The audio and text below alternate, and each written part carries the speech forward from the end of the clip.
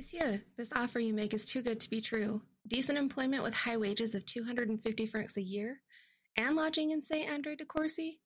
Merci. I will gather my things and meet you in front of my room first thing in the morning. Tu me sauves. Merci beaucoup. Tout beaucoup. Tout beaucoup. It's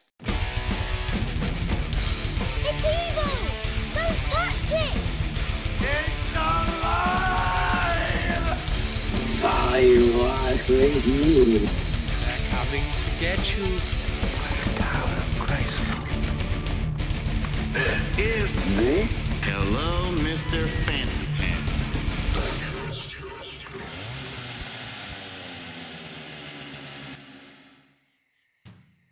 Welcome back to yet another edition of the Hello, Mr. Fancy Pants podcast. Okay. Oh, Mr. Carter! Welcome back! I'm Zach. Joining me always are my co-hosts, Mr. Spar. Hello, everybody. Lindy. And Hi. the Todd. I'm just a part-timer, but I'm here again. Yet again. Always a pleasure to have you, sir. How is everybody doing this week? Fantastic. Can't complain, I suppose. It sounds like you want to. Sounds like you want I always want to. So this week we are discussing the French Maid murders. Is that correct? And this is it the Patine? Is that how you pronounce it? What's this sisters, right? No. Oh, I thought I No. I got the wrong one. Shit. Good. So this will all be a surprise to I you. was gonna say shit. I I was about ready to drop some like VC Andrews shit and be like, I'm all right up, but I guess I'm not. Okay. No, sir. Oh, that would have been so great if she just started the episode and I've been like, that's not how it happened. The hell were you smoking when you did your research here? Well, I'm just over here like, smoking. hey, he's finally in the same boat as me and Matt. We're just like, yeah, we'll roll with it. No idea. Here It's we more go, exciting baby that Jesus. way. Buckle up. It's going to get bumpy. Yeah, it is actually. Don't worry, there is plenty for you guys to attack in this Yeah. story. I already feel Ooh la triggered. la. Oh, oui, oui. Merci beaucoup. Oh, tout beaucoup.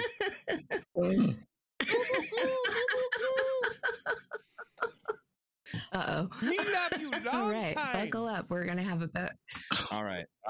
we're gonna have an episode full of bad French Yep. accents. Not just bad French accents, outrageous. Accentas. It's the only one I know is the It's taunting woo, it's Frenchman. woo. All right. Well, without further ado, Lindy, teach me Here some we shit go. about French maids. All right. Shit, I We set haven't myself even up got for that one, didn't started. She can't stop giggling. Yes, she did. What would you do for the people you love? To what length would you go to survive? At what point does your mind break and allow you to do the unthinkable? Today I will be taking you back in time to 1800s France and through the life of Martin Dumollard and the French Maid massacres. But before we go into Martin's life, I have to start this out by telling you about his father, Pierre. Pierre Dumollard was born in Pest, Hungary, and was a descendant of Hungarian nobility. When the Austrian Empire was formed, the Dumollard family lost its rulership. Pierre became involved in plots to restore the family name and to assassinate the Emperor Franz Joseph. The plans failed, and Pierre's partners were caught and executed. Pierre, however, was able to flee.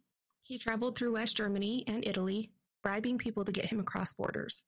His journey took nearly a year and left him penniless, but he made it to Salins-les-Thermes in France. Pierre was an educated man and found work managing local merchants' affairs. He intended to make a life for himself, but needed to do it without drawing undue attention.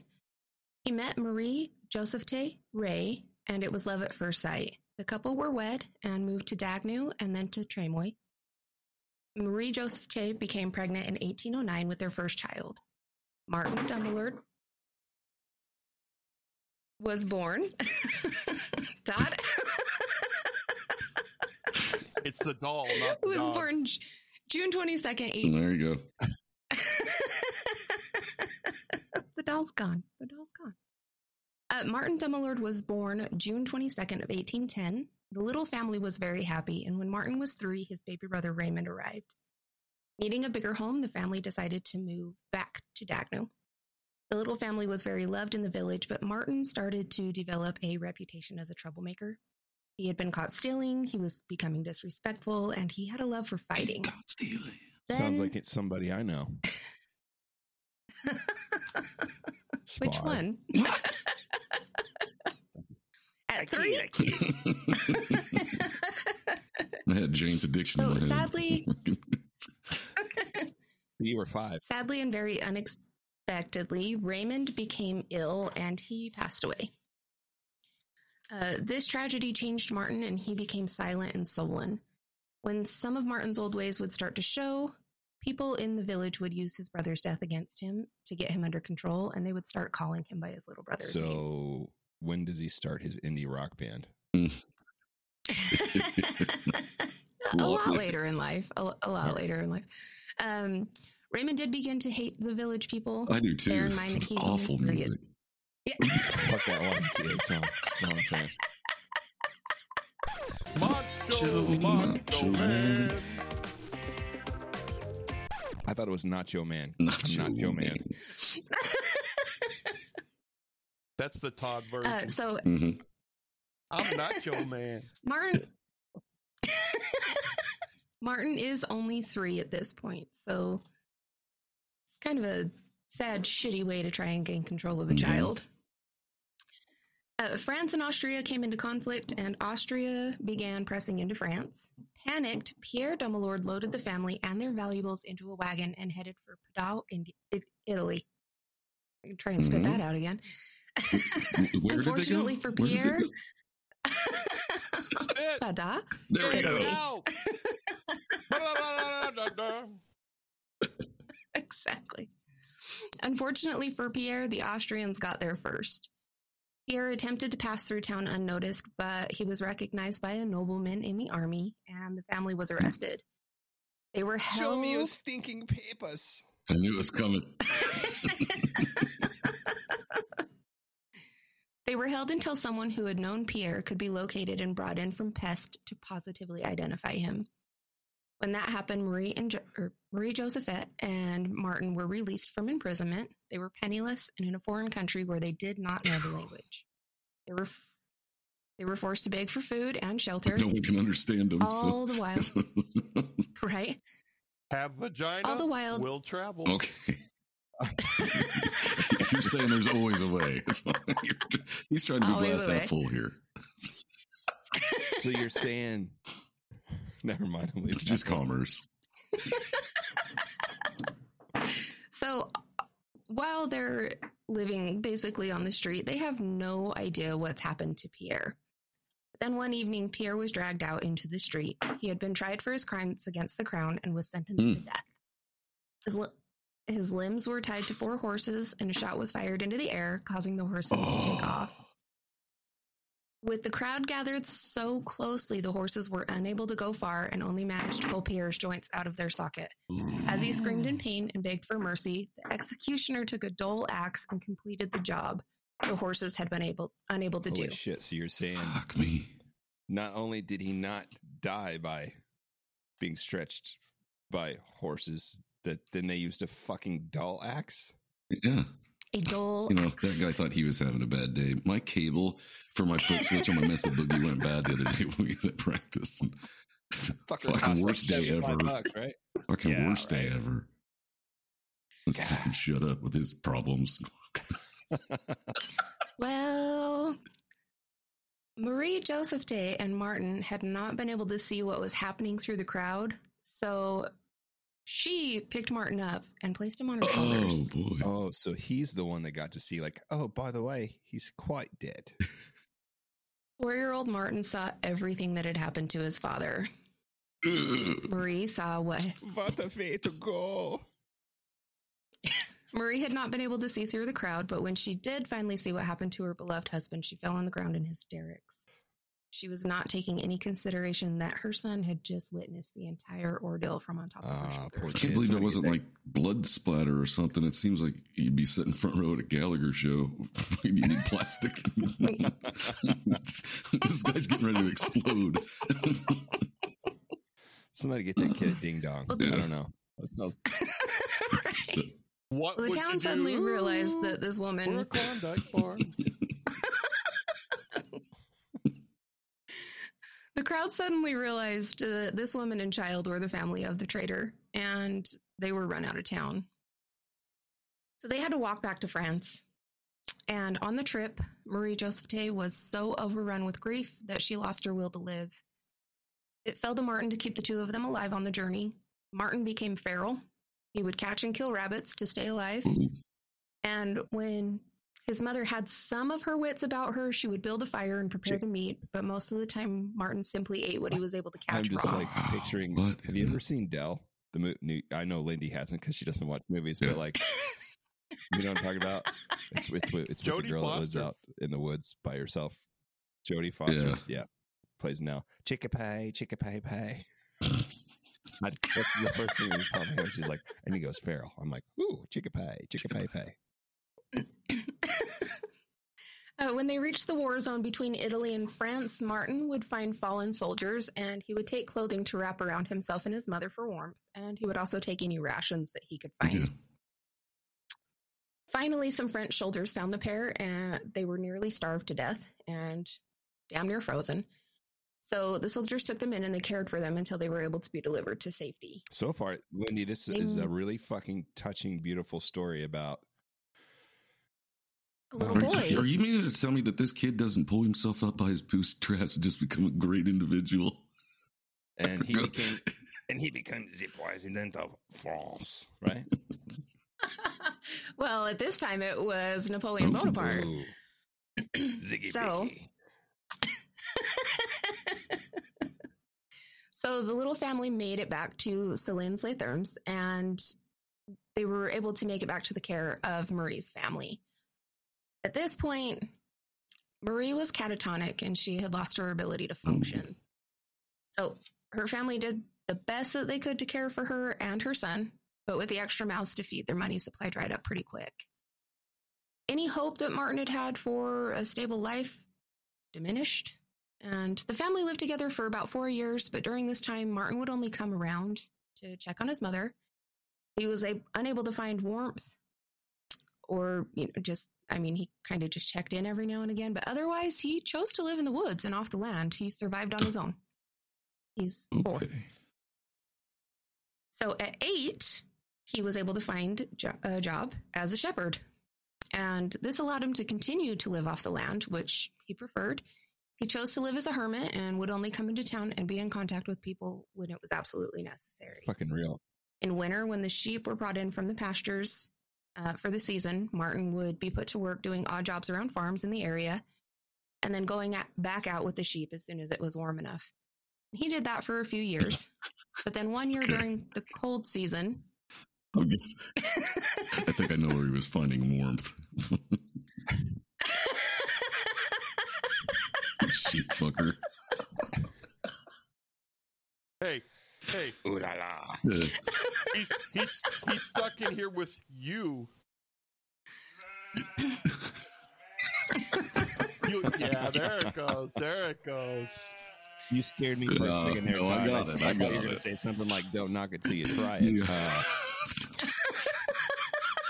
I can neither confirm nor deny. Well, one year... Nor deny. Oh, shit. We're all going Any to port Let's good go. storm. Yep, 1 year during the cold... From bacon to sheep. Jeez, Lindy. You and my sister are perverts bringing up these stories.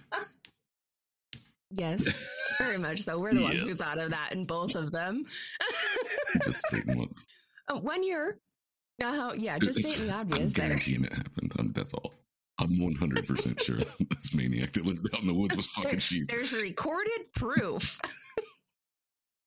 One year during the cold season, Martin had been at work in a hayloft when he fell, nearly breaking his back. He was allowed to stay in the very same hayloft that he had fallen from until he was able to recover. He was never seen by a doctor, and he began to walk hunched over to help ease the pain as he worked. This is where we get the Hunchback of Notre Dame story. Is this it? Is this where we're going? Is it? Quasimodo and this motherfucker. This is where Hunchback started. Got it. Yes. Finally figured it out. Nailed it.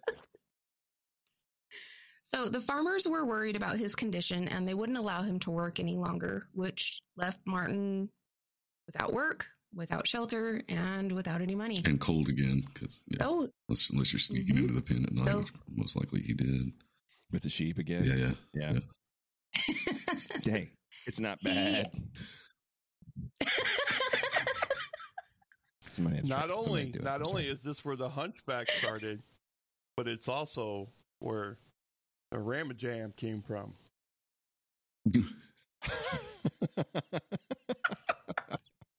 Whoa, Black Betty, Ram-a-lam. Betty. I think back then it was more like babble da. Yeah, however.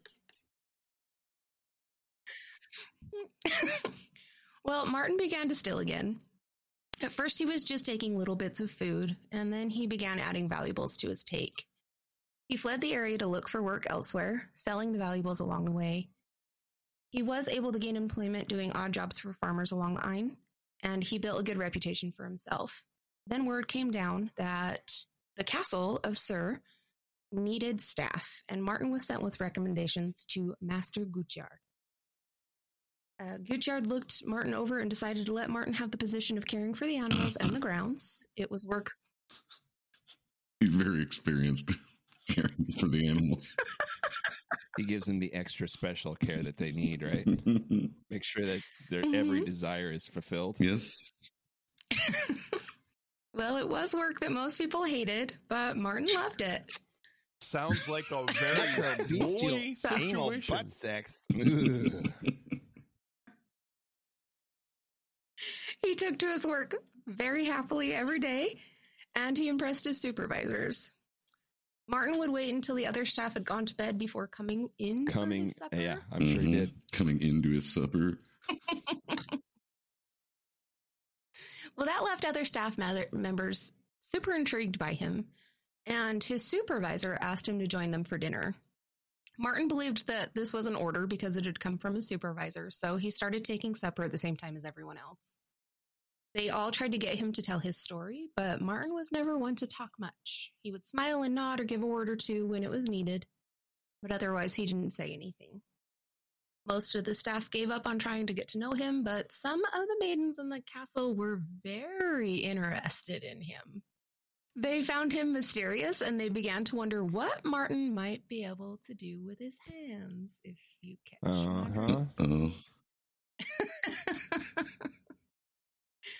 One young maiden in particular was named Marie Anne Martinet, and she became quite smitten with Martin, and they soon became a couple. Over time, Mary Ann became Martin's everything. They would spend as much time as possible together and were even given the same time off as a show of support from the staff. When they had been together for nearly a decade, Mary Ann became unsatisfied. They were nearing 30 and had not gone further than some light petting. So, okay, continue. Todd, you're not happy. So Marie Ann would be damned if she was to become an old maid and remain a servant for the rest of her life. Sounds like she was a real black sheep.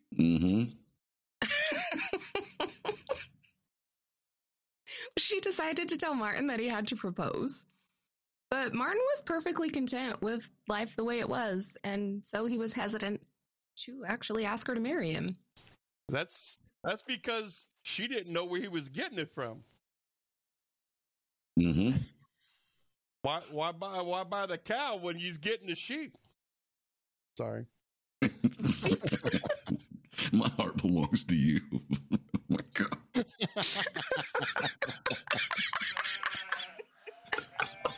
Oh, shit. Sheep shit, that is. Yeah. I just want you to know that you ruined this from the get-go with the whole he was feral, living off the land, fucking sheep. Okay? Wherever you want to take this as soon story, as she said that, I was like, wow. it was gone. It was gone. Memoirs of a sheep fucker. That's what this should be titled. That's the episode title for this. Memoirs of a sheep fucker. Mm-hmm. You can't put a black apron on a sheep and call it a French maid. Well, I guess you could. Oh, I'm sure he did. Oh, it could have been worse. I mean, he could have been a goat fucker. Filthy bastards will eat anything. I'm going to mute my mic now. Those are the fuckers you got to look out for right there. Okay. Well, Marie-Anne realized that Martin had never been introduced to sex, so she started to show more skin around him. She began to kiss him deeper and would whisper in his ear about what they could do together if they were married. Oh, okay. That was exactly the push that Martin needed, and he proposed. Guys, I can hear Todd laughing through the floor. He's muted, but... Never introduced him to sex with a girl, maybe.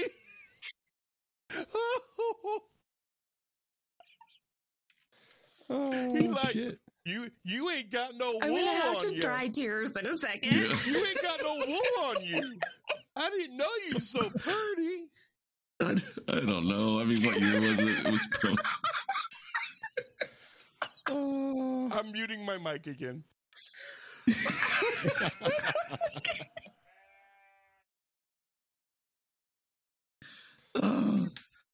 You probably could have made a horse blanket out of both of them. I don't know.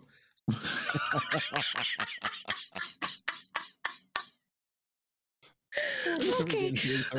Now I'm going to mute my microphone. No. Better not, you fucking sheep. The couple married and were given a nest egg from Master Gucciard to start their lives together. They left the estate, making sure to take some silverware with them. The staff were pissed by this, but Master Gucciard said he would just consider this another wedding gift. The couple thought they would be pursued for the theft, so they set out towards Switzerland. It didn't take long for them to realize that no one was after them, though. They found a little cottage for sale in the commune of Les Montiliers in the Ain, and they spent a week together in wedded bliss, eating rich, purchasing finer things, and flaunting their money around town. But they spent their nest egg too quickly. I'm sorry. I have this like me, you know, like you see, like you picture like a montage in a movie and like, you know, they're like strolling through like the flower fields and shit. And I just see this hunchback in my head, just like, and they're like starting to run towards each other. And then he sees a sheep and starts running towards the sheep. That's better when I was picturing. I was picturing Dumb and Dumber when they found out there was money in that briefcase, spinning it like idiots. Yeah. Oh. So when they had come to town, they treated the townspeople pretty poorly. They were flaunting their money and, you know, kind of sticking their noses up at them. Town. Okay.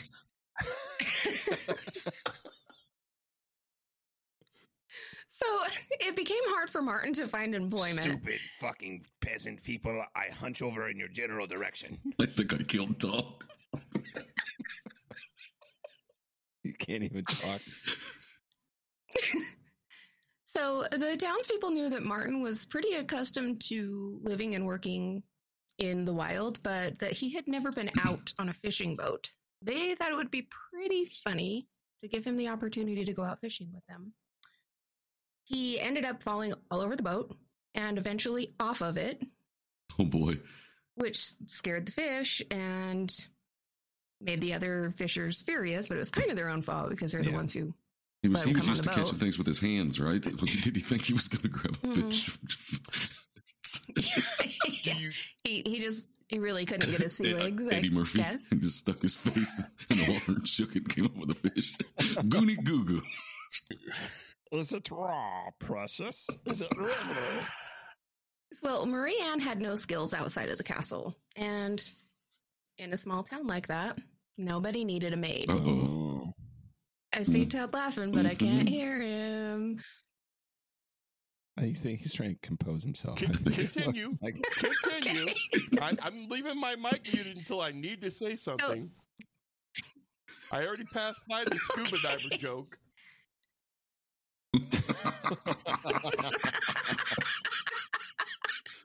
You've heard that one, right? Hold on. We got to tell the scuba diver joke now. Do you know why scuba divers go backwards into the water? Why? Because if they went forwards, they'd go into the boat. That's very true. Thank you. I'm here for another 40 minutes. Have you met Todd? Yeah.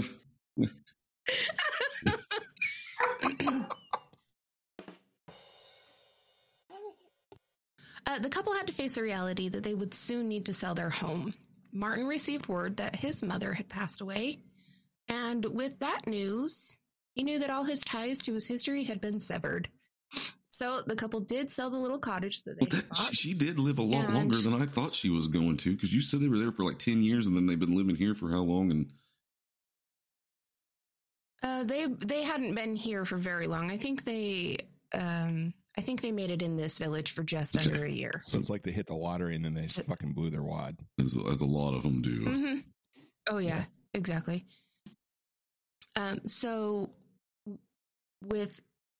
they sold off all of the furniture and then they set off for Dagnau with what they could carry. Some people in Dagnau still recognized Martin, and the villagers welcomed the couple with open arms. But some of the older villagers still referred to Martin as Raymond. Oh. But that didn't bother him now. There wasn't much work in this village either, and as their funds started to dwindle, Marianne started to sour towards Martin. And Martin couldn't take that. He loved Marianne more than anything, and so he decided to make the trek to Lyon to become a highwayman. I was a highwayman along the coast with a hunchback on my back, and I fucked sheep all the way. So at first, Martin would just jump out from behind his hiding place and make threats. But he ended up getting his ass kicked twice. Once by a little old man with a cane. This hunchback jumped out, scared the shit out of me. I just started swinging. He looked like a sheep bucker, so I beat him.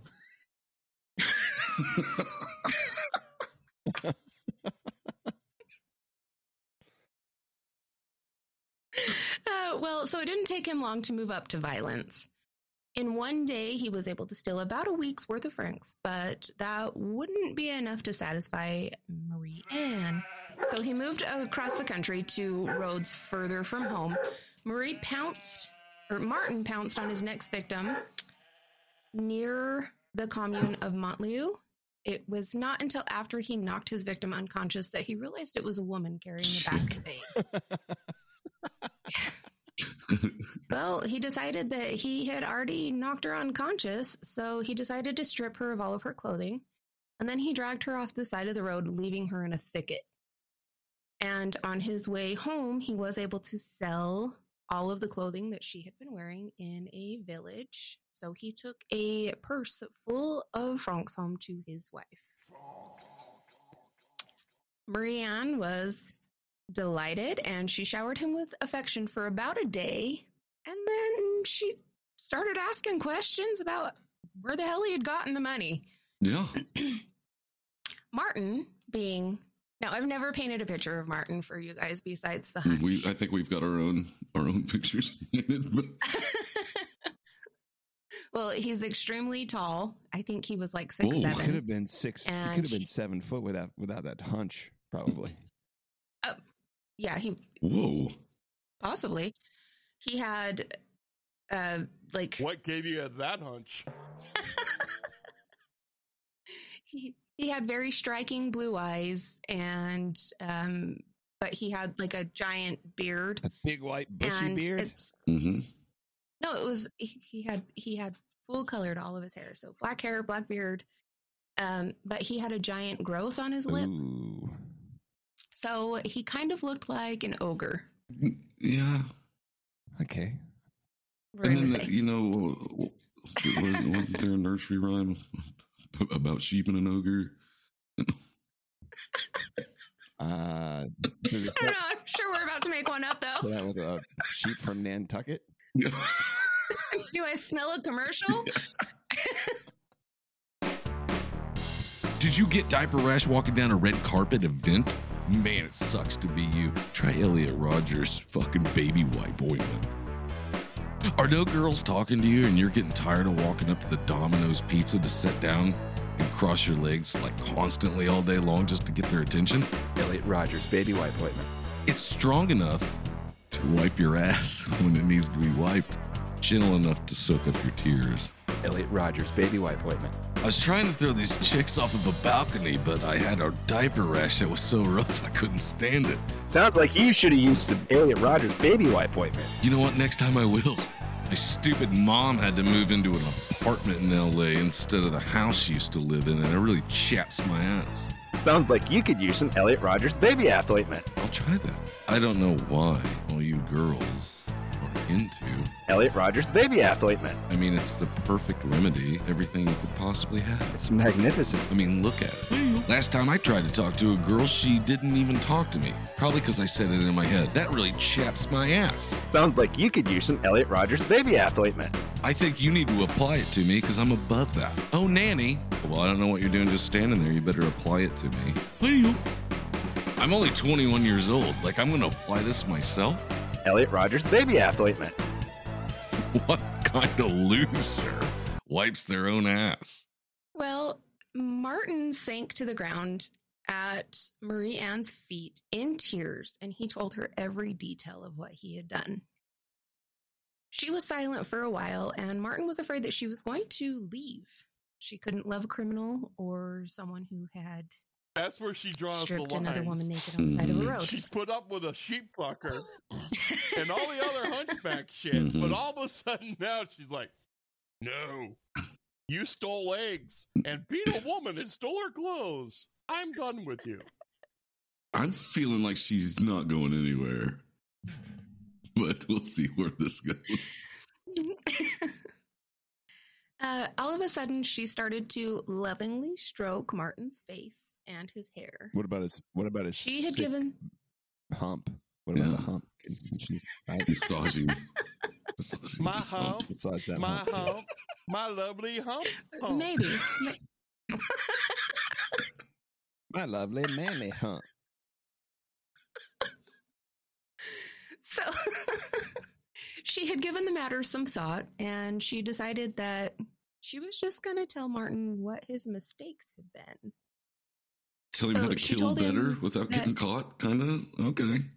That's what I was guessing was coming. She told him that he had allowed his victims to see him, and she said that if this was going to continue, he couldn't make that mistake again. It's not as if he's inconspicuous, is it? Right? So Marie Anne devised a way to get victims to Martin without needing to rely on random chance. She and Martin went over the plan again and again until she was sure that he would not forget it. Don't fuck this up. Then she sent Hunchback idiot. Mama needs new shoes. Then she sent Martin off. Mama needs new pair of hoops. So Martin went to Lyon, and he pretended to be the master of a wealthy house. Wait. So he went to... Okay, so he went to a place called Lyon, or he went to Lyon. He started Lyon.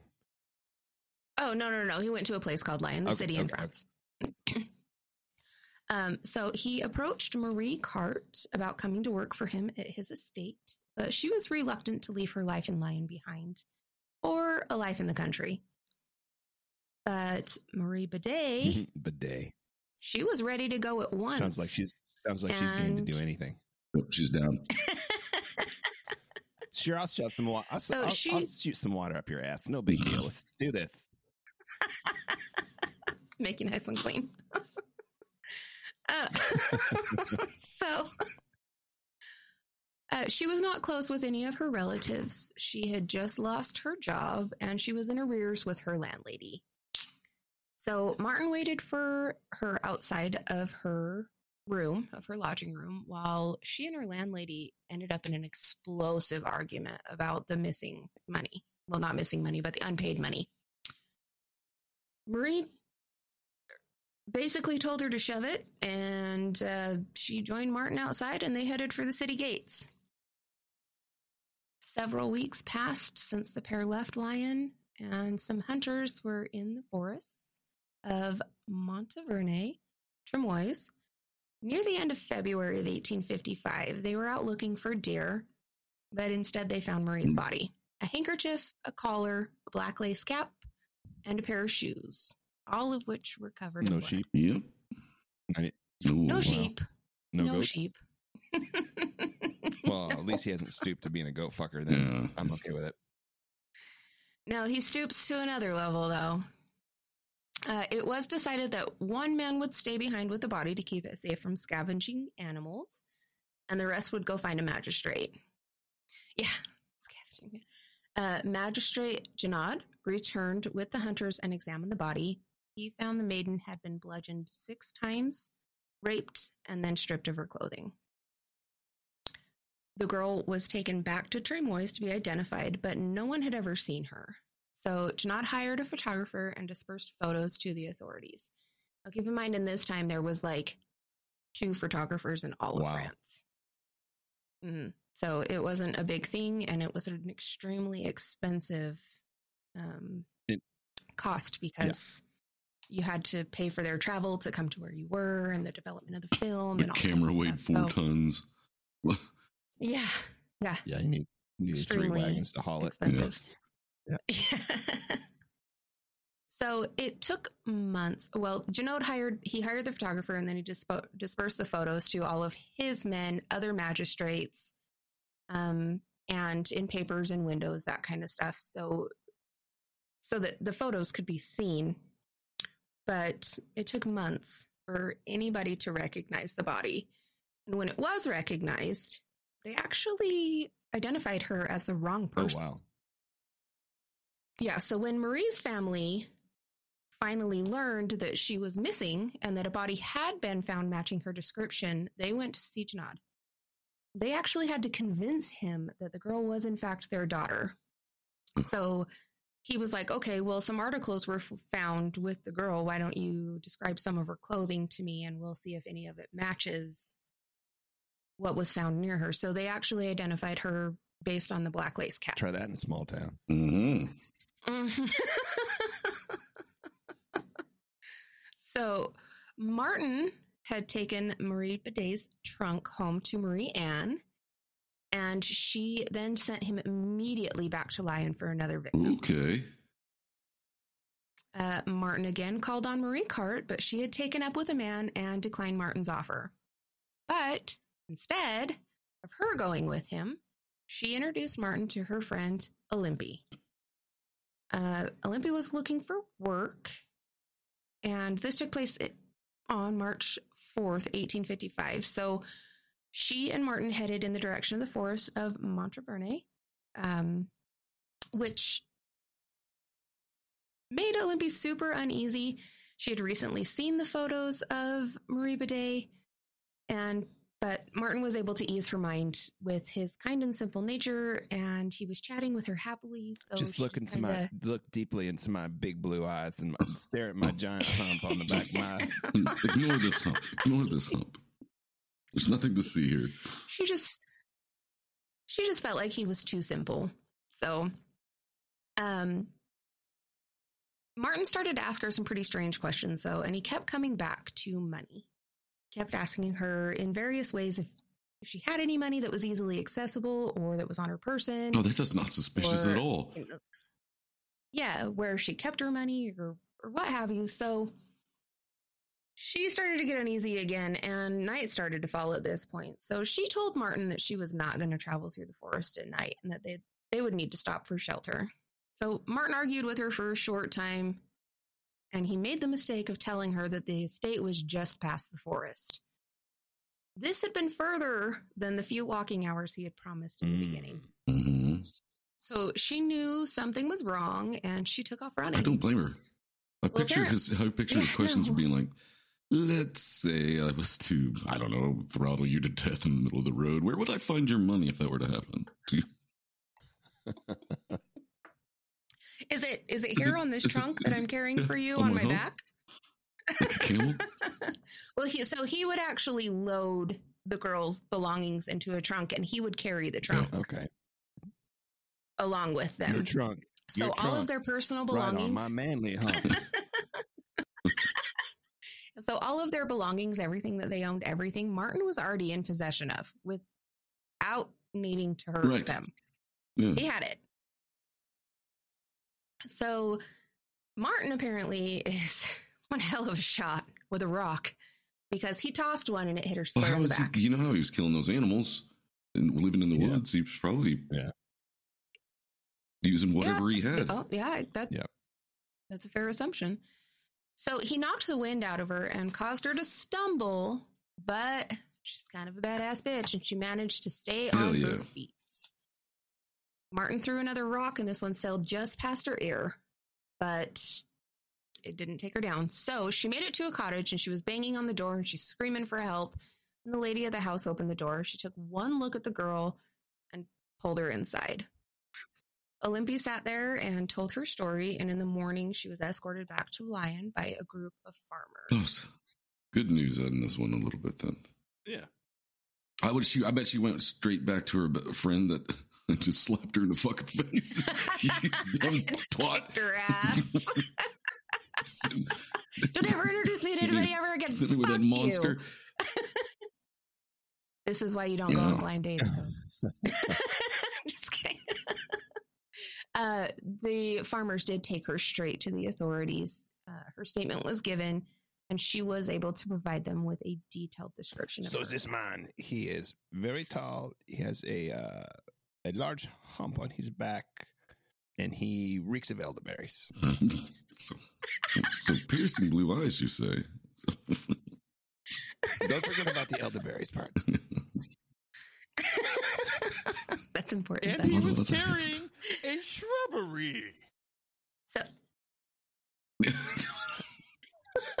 did you say a shrubbery? No, please.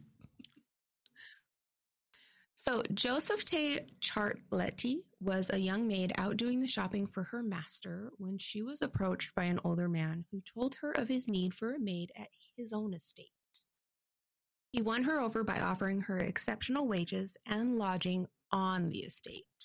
He allowed her time to tie up loose ends, and he came to collect her on September 22nd, 1855. They made their way towards Courtier, through neighborhoods and away from known banditry areas. Once again, Martin kept steering the conversation towards money, which made the girl uneasy. And as night fell, Joseph Banditry? Banditry. Mm-hmm. I like it. Proceed. He's kept her away from areas known to be robbed. So once again, Martin kept steering the conversation towards money, which made the girl uneasy. And as night fell, she told Martin that she had recently seen pictures of a Mademoiselle Bidet. And for that reason... She looked like shit. I hear it. That's where my mind goes. That's where you wash your ass. So... Is there going to be a lady with the last name Urinal or...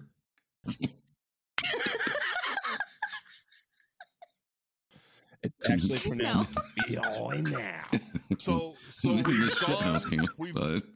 we've gone from sheep fucking to ass washing. It's kind of how these episodes roll. I mean, for the most part, really. It doesn't matter what we're talking about. I'm a child. Well, for that reason, she was not comfortable traveling at night. She told him she would find shelter in a nearby farmhouse, and if he did not wish to stay there as well, then she would meet him in the morning to continue their travels. Mademoiselle Chartletti did stay in a farmhouse that evening, telling her tale. to the patrons of the home, and they agreed that it seemed like the man intended to rob her. So instead of going out and meeting Martin again in the morning, she actually left at first light for Lyon and went to authorities. Oh, wow. Another bright smart light girl. in this. Okay. There's gonna be a When few. are we going to get to the French maids? Storm. When are we going to get to the French maids? All of them are French maids, sir. Oh, so when you Every girl we've talked about has been a French maid. So it's not the actual I'm here to clean your house and seduce you. It's the I'm a woman and therefore I'm called a maid. No, they They were were all hired. Disappointed. they were all maids. They were all Yeah, hired they were under maids. the impression that that's the job that they would be doing when they got to the place. Yeah. Mm-hmm. Yeah, well, And I this is how Sorry, Todd. I'm surprised it took you this long to yell at me about this. I've obviously rented the wrong movie.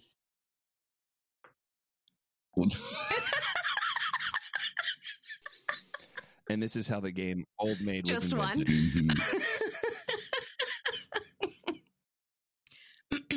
So on October 30th, 1855, Martin, again, was in Lyon. Just so everyone knows, this is his choosing ground. He lying. He lying. So Jean Marie Bourgois was looking for work, and she agreed to meet with Martin the following morning to accompany him to his estate. Meow.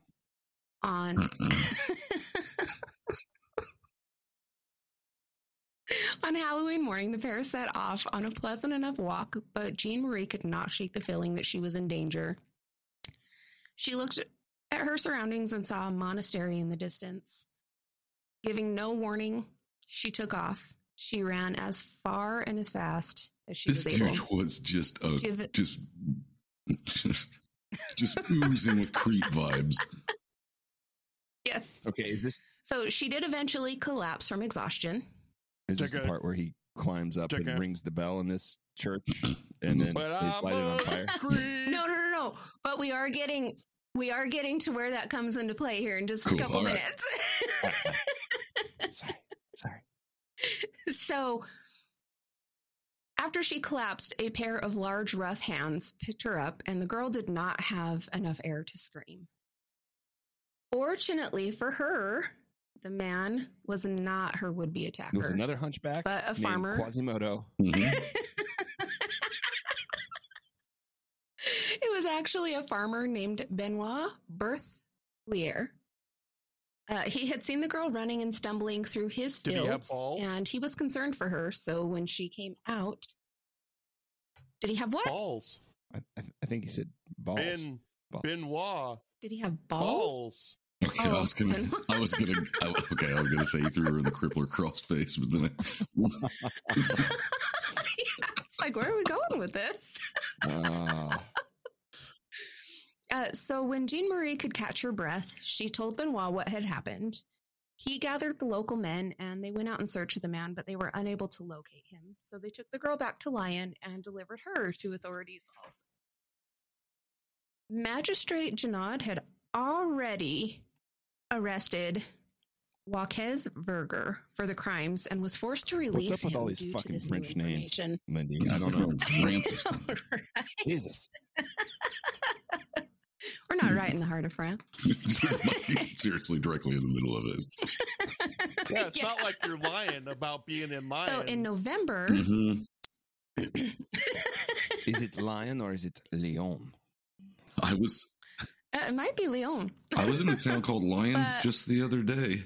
Well, I was picking up a truck and I heard 3 gunshots that sounded like they came from a couple blocks away. I was like, okay, it's time to leave because it's fucking midnight. I'm sure that if I'm saying it wrong, which I'm sure Don't that I worry. am, people are Don't going worry. to tell us. So, Bring it on. yep.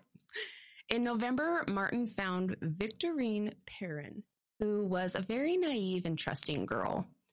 She was just passing through in search of work, and she agreed to go with Martin immediately.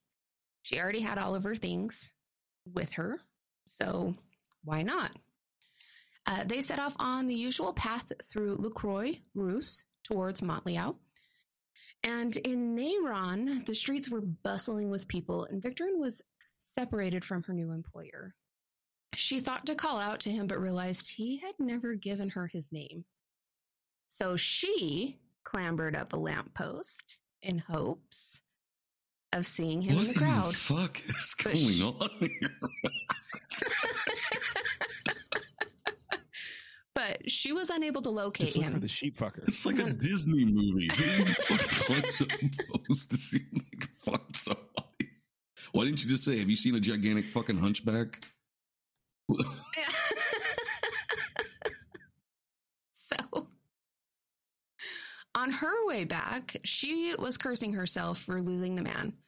She felt she had just cost herself a good job, and it was all over a silly accident.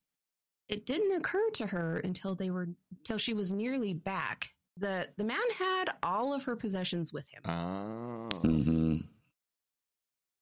So she went to authorities and made a statement, and everyone there congratulated her on her luck and her escape. What are you talking about? I just lost all my shit. Yeah, but she wasn't beaten to death, brutally raped and killed. You're Thrown in the so woods. lucky that you just decided to go somewhere with a guy you didn't even know what his name was. And you let him take all your shit, and then you got lost in the crowd, and then when you got home, you were like, oh, fuck, he's got all my shit, but I'm alive. Yeah, tough You're times, man. People do crazy shit in tough times.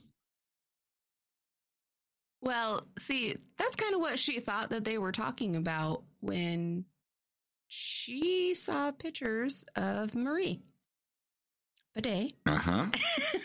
And then she realized that, no, they weren't kidding. They were really congratulating her on being able to get away from him. And she didn't even want to. Yeah. So there appeared to be no attacks made between 1856 and Must have been 1859. some good shit in that trunk then. I don't know. However, it was this probably was- a bunch of people that didn't report the fact that he was a fucking incompetent idiot and they got away from him too. So, no, but they just didn't say anything, maybe. this was actually when Martin became most active and successful. Oh, no. So he had learned to bury his victims, change his appearance. How the fuck do you And change your whenever appearance when you're a possible- hunchback? Damn near 7 foot tall Well, hunchback. he could stand up straight. It just gave him pain to do so. Okay. So but he could straighten up. And so it said there were times when he went into town and he would look like he was actually the master of the house. There were other times when it looked like he was just a worker at the house and he was feigning he was out doing the interviews for the master of the house. So he could change, he could shave his beard, he could trim his hair, somehow he didn't stand out among this crowd. I don't know how, but He's an he didn't. actor. And a damn good one. So Julie Did he? Fargiat. I'm sorry. What's up, Todd? I'm waiting for it too. Move along.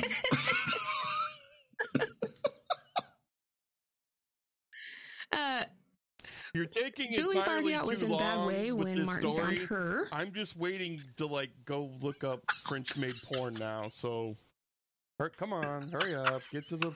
Oh, well, just mute your microphone and get on with your business. Okay. Please mute your microphone. So Martin found her on January 18th, 1859. He approached her about the job and she accepted, but reluctantly. Julie knew that she could not go unless she told her new employer everything. So she pulled Martin aside and whispered to him that she was pregnant out of wedlock and the father of the baby had been killed in combat. All that she owned was in the apron that she was wearing that was hiding the baby bump. In truth, she was pregnant, but it had been her previous master that was the father of the child. When he had learned of her condition, he gave her a small amount of money and sent her on her way, which left her out of a job and a home. So she was actually really a great French maid then. Yeah, fantastic. She did all that she was supposed What to. a gentleman. Gave him every comfort. So Martin took a few minutes to think over the situation, and he decided that he would take the girl anyway, baby and all. So Julie was ecstatic, and they headed out and made it to Civero commune just before sunset. And Julie was about to tell Martin that she would like to stop for the night when Martin jumped on her. She thought that he was trying to strangle her, so she started to scream. The noise momentarily stunned Martin, but not long enough to give Julie a chance to move.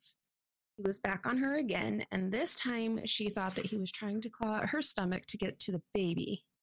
But he finally caught hold of the cord on her apron, and he was able to rip it off of her, and then he took off running. So Julie laid there, and she continued to scream until Simon Mallet and his son Luis found her. They took her to their home where she told them what happened, and the following day, the men accompanied Julie to St. Andrew de Courcy, where Martin had claimed to be from. And there, she reported the crime and was hoping to possibly point out her attacker. As if the description wouldn't just like single him out. I mean, he's got to be taller than 98% of the population back then. That's freaking, I mean, by a lot. Well, yeah. Unfortunately for Julie, the officers at St. Andrew de Courcy did not believe her story, and they demanded that she provide them with her work papers. She did not have. Which she was not able to do because they had been in the apron that her attacker had made off with. Convenience is what they'll say, isn't it? So, since she didn't have papers, the officers had her arrested for vagrancy. Oh, the good old days. Yeah. Once again, at least she didn't die, right? Yes, yeah. So on December 11th, 1859, in St. Croix, a young girl and a man were seen traveling together by Jean-Pierre Chrétien. A short time later, Jean-Pierre saw the girl running back from the woods, beaten and bloody. Jean-Pierre allowed her to stay at his home that evening, and she left the following morning and was never seen again. She is unknown. No one ever even caught her name. And then on April 30th of 1860, Louis Miquel met with a well-groomed man riding on top of a horse, and he was ready to take her to his estate for work that very day. He loaded Louise's things onto the horse and then helped her up. The man led the way, and they had a casual, pleasant conversation. In Civero, the man asked her to dismount for a moment. He helped her down, and while she was still in his arms, in the same casual tones that he had been using all day, he told her to give him all her money and valuables, or he would kill her. No beating around the bush anymore. Let's just go right to it. Yeah. She was shocked, and she kind of thought that he was kidding, but then Martin sat her down, and he struck her hard enough to knock her down to the ground. Wow. She had not been struck like that since she was a child. Oh, boy. So disgusting to say. But it shook her into moving her feet. So she got up and took off, but she was smart enough to not stick to the main road because Martin had a horse. So she actually ran out into the fields and was weaving through areas she knew that it would be difficult for the horse to follow. Smart kid. Mademoiselle Miquel did not go forward to authorities until nearly a month later.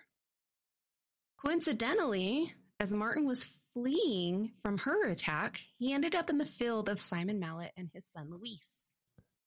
And those are the two that had been with Julie. Right. So they confronted Martin about Julie, and he just kind of laughed and rode off. But on the same day that Luis went to the magistrate, so did Simon and Luis, the boy Luis. Magistrate Janad was faced with another conflict as he had just arrested another man named Audrelot just before they arrived.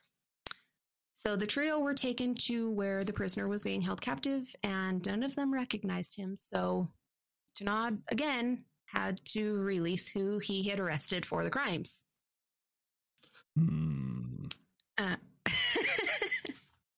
The story is not what I thought it was to begin with, but it's good. So Marie Pitchen met Martin, and she accepted his offer. They traveled by train to Montreal. Both were well rested from their train ride, and they started out to the Dagny forest. After a while, Martin set down Marie's trunk, pretending to have to tie his shoe. She was looking out through the forest and did not notice Martin pulling a lariat from his pant leg. Marie had her back to him and had been looking out towards the sun, which caused her eye to water, so she raised a hand to wipe at her eye just as Martin tried to throw the lariat around her neck. Oh, so she got her forearm up in the way to get around the. Okay. Mm-hmm. He got her arm instead, but he was not aware that this had happened. So he was pulling on the lariat hard enough to pull Marie off of her feet, and he could not understand how the girl was not choking out.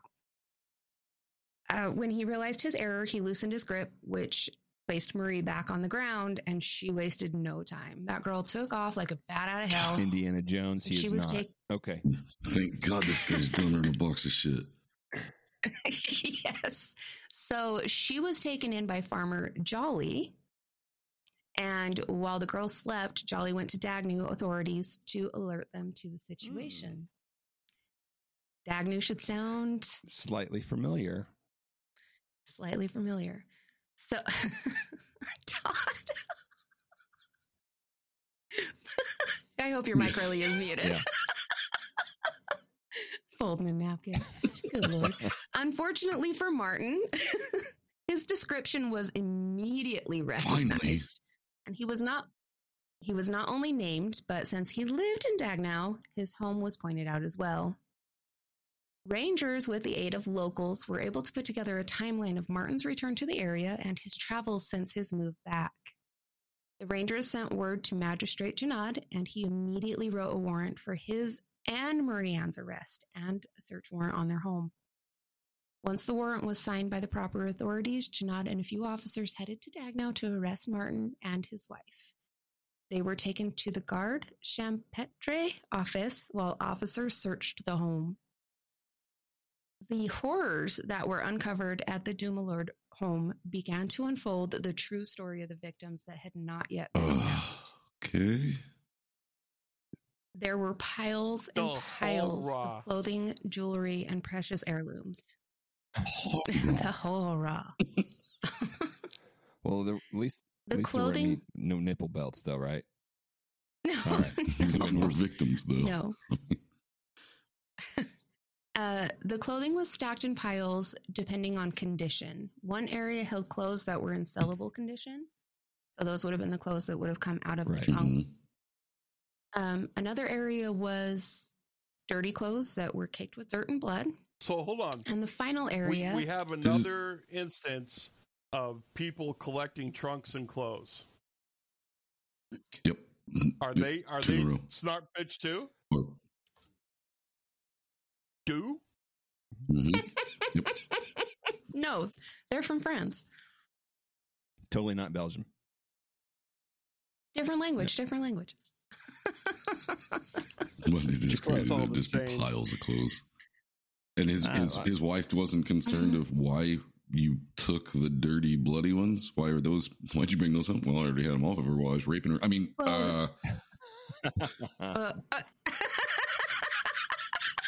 You're sick. You're sick, man. You're going to hell. I didn't do it. This guy did.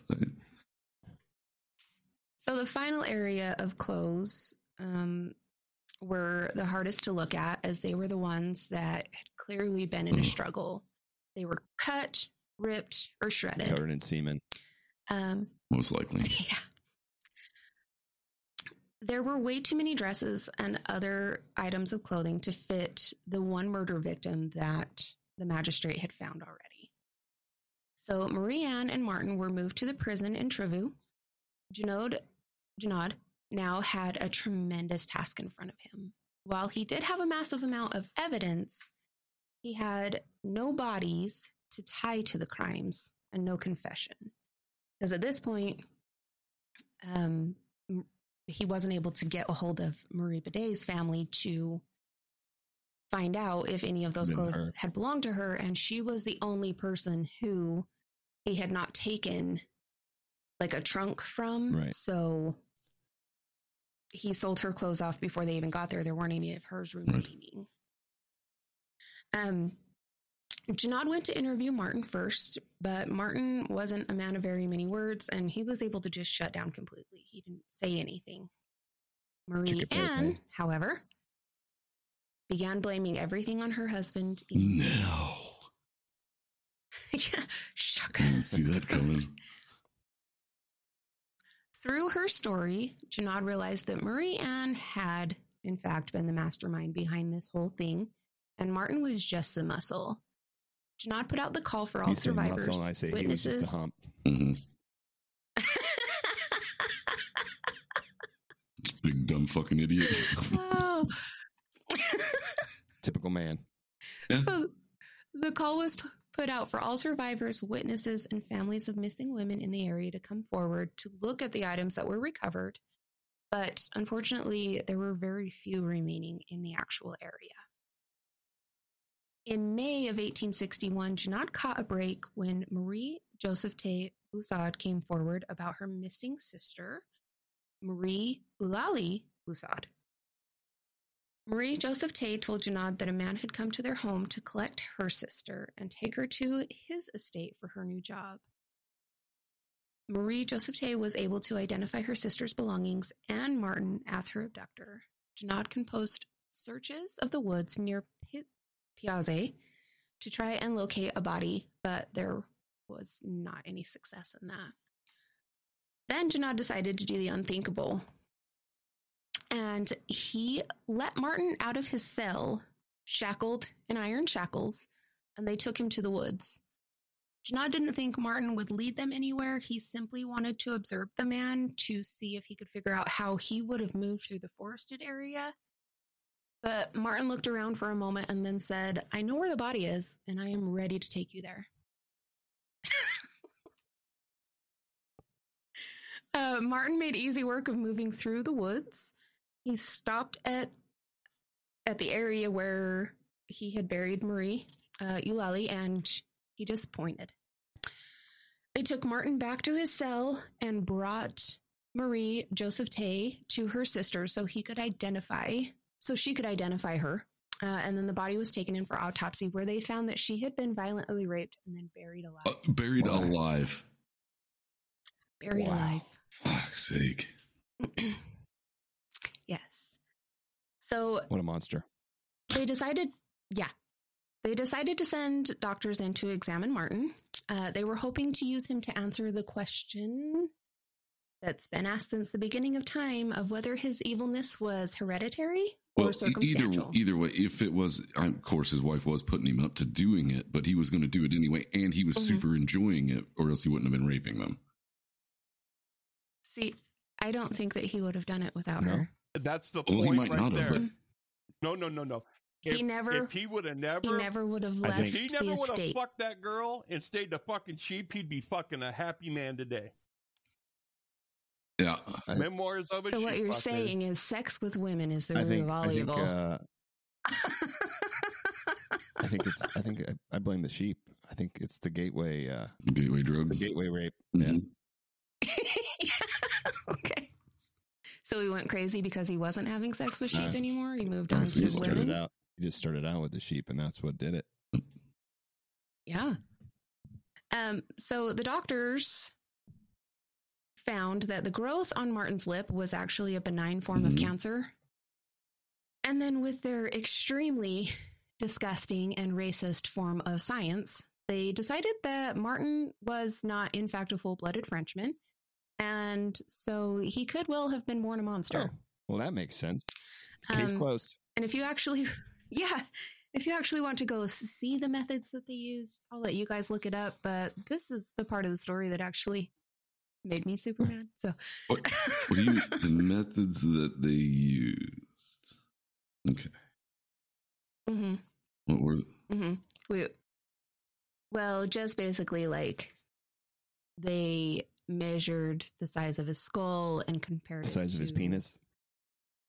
No, people of other races, the size of their skulls and that kind of stuff. So medicine back in the day was vile. Yeah, for sure. So Janad started to apply pressure to Marie Ann, and she would accept no involvement in the crimes. But in exchange for her life, she could offer them a body. Oh. So she told Jeannaud that in November or December of 1855, Martin had killed a girl in the Montmain woods. He had brought home her things, and those things included a pair of gold earrings, which the couple sold for a hefty sum. She told them that Martin had enticed the girl with his promise of work and lodgings. He then took her to the train station where they offloaded her luggage to be claimed at a later time after he had gotten her situated in her new home and role. He promised the girl he would return to fetch her trunk. When Marie Anne learned of his plan, she forbade him from returning for the trunk as she did not want any attention to be drawn to him. Authorities went with Marie Anne to claim the trunk, and the station was happy to finally have it claimed. Jeannaud, Marie Anne, the imperial attorney, and the gendarme commander took the train along the same route that Martin had taken with the maiden. While on the train, they took Marie Anne's statement, and they headed for the woods. Marie Anne was able to locate the body immediately. And so Jeannaud did not believe that Marie Anne could not have been involved like she was able to take almost them like to she had to be there. Exact location of the body. But he was willing to let it go if it meant that they got Martin. So the body was sent back for an autopsy, and they found that this body had been raped twice. Once prior to her death, and then once after. At this point in time, Jeannaud and others... Oh boy. At this point in time, Jeannaud and other authorities had been rational towards Martin.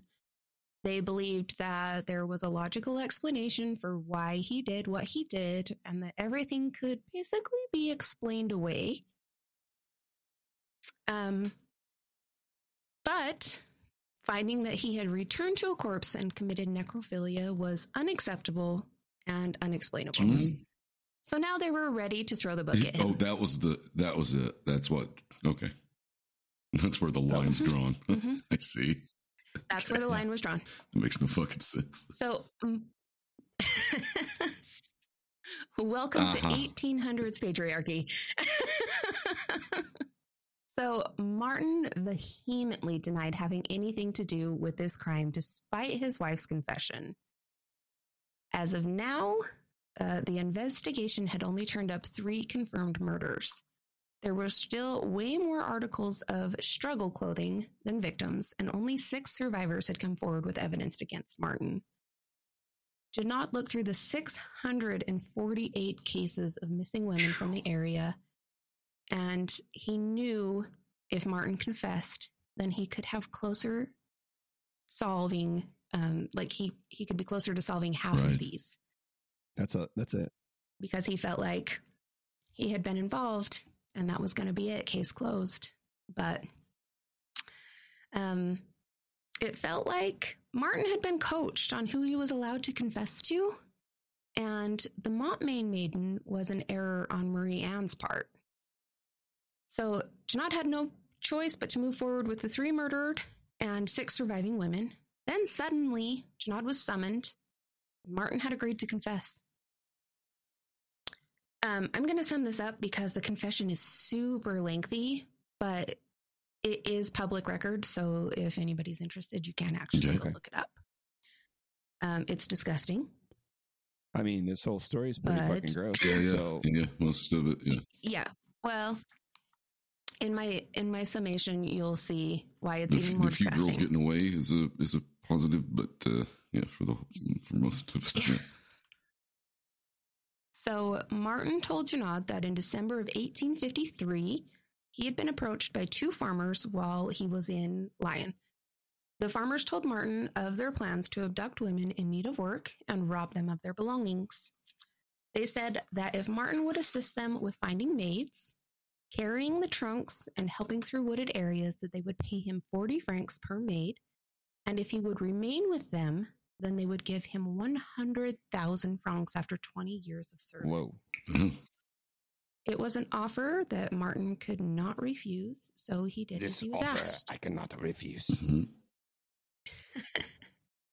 So Martin stated that he never hurt the girls unless he had been the one to find them and start their journey with them. Then he would do what he could to scare them off so he could make away with the trunk, but no life needed to come to an end. Oh, so he was being weird on purpose, so he says. Yeah. Yeah. So he says. And that was why so many of them found their freedom, because how could someone of his size and stature not overtake a young girl? Not a soul believed Martin's confession, and none of the survivors could corroborate having ever seen two other men. Martin, in his confession, however, had mentioned two other bodies that had been thrown into the river. So the authorities went and searched the river. Unfortunately, over the time, though, and with the current of the Rhine, they were not able to locate them. Water some more. But once again, there you go. Once again, attempting to save her own life, Marie Anne let slip details of 18 murders. And so that was curbed even. Yeah. Yeah, so basically in the end, it is stated that they had agreed long ago that only one of them needed to take the fall for this, so Martin would take it all and she would confess to save herself. So there is one detail that can be gathered from the clothing that neither the Dumollards nor the authorities ever brought up. In the clothing found in the home, there were also children's clothing. So the trial began on January 29th, 1862. The courthouse and streets were packed with over 5,000 people. Martin and Marie Anne were tried together. Court adjourned for jury deliberation on February 1st, 1862, and it took them just under 3 hours to return a verdict. Martin was sentenced to death, and Marie Anne received 20 years imprisonment with hard labor. The couple were allowed to have one last meal together before Martin was marched through town to the waiting guillotine. On March 8th, 1862 at 7 a.m., Martin was decapitated via guillotine in front of a cheering crowd. Guillotine's way too easy for this guy. He should have been drawn and quartered like his father. I agree. Stoned to death, something like that. Something a little bit more, yeah. The reason they chose to do this is because his head was kept and used for medical science, and it is still in use today. Oh, shit. Yes. Marie Anne died in prison in 1870. Good. Wow. I hope the hard labor was like the bloody hand type hard labor, like from Bonnie and Clyde, where it's like people cutting off body parts to get out of it. Get out of it, yeah. It was not. It was not a picnic. She was not doing easy maid labor. Wow. Once again, another horrible one, but oh man. Yeah, I didn't know anything about that story. Not the story. Not what you had envisioned. Not the one that I looked up. There's a different. There's a different Maid French. Maid Hey, you're already into some research for another episode then. The Patine sisters. That's the one I was thinking we were doing today. So yeah, well, we can do that. Yeah. We can do that some other time. That's some weird, wild VC Andrews on Molly type shit. Todd's helping out.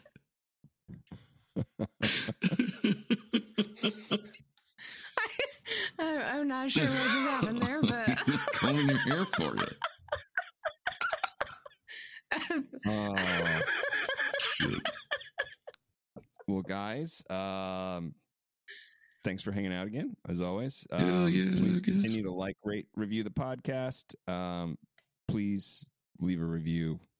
That's how we can kind of spread the word. That's how we pop up on the algorithm, and it says, hey, you might like this podcast to other people. So stop being selfish. Please. Don't just hold us all to yourself. Yeah. So please continue to do that. And as always, guys, thanks for hanging out. I had a good time, as always. Yeah. If you have a story you'd like to share, Matt's got some free shit that he's willing to part with. I sure do. And I'll have another book coming up after I get my big one out of the way. I'll have another book to give away. So Just more things. Lots of crazy shit on the horizon. We've kind of got it planned out for the next couple months. So we'll have some good shit coming up soon. Yeah. And you can check us out on the live stream every Saturday evening at 7 p.m. Central Standard Time on our YouTube or on our Facebook channel, which is at HMFPPOD. If you like to comment, questions, stories, you can email us at hmfppod@gmail.com. And thanks a lot, guys. We appreciate you. Until next week, I'm Zach. Spar.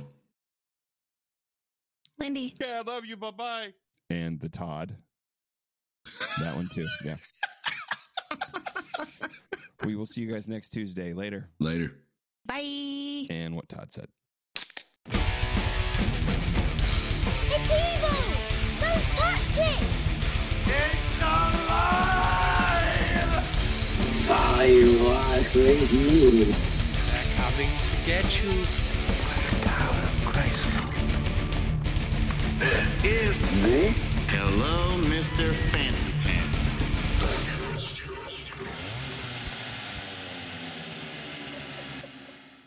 So what you're saying is I wore this French maid outfit for nothing. You got sheep shit in your beard, man. What the hell you been doing? Shut your fucking face, sheep fucker. You look like an ogre, you sheep fucker.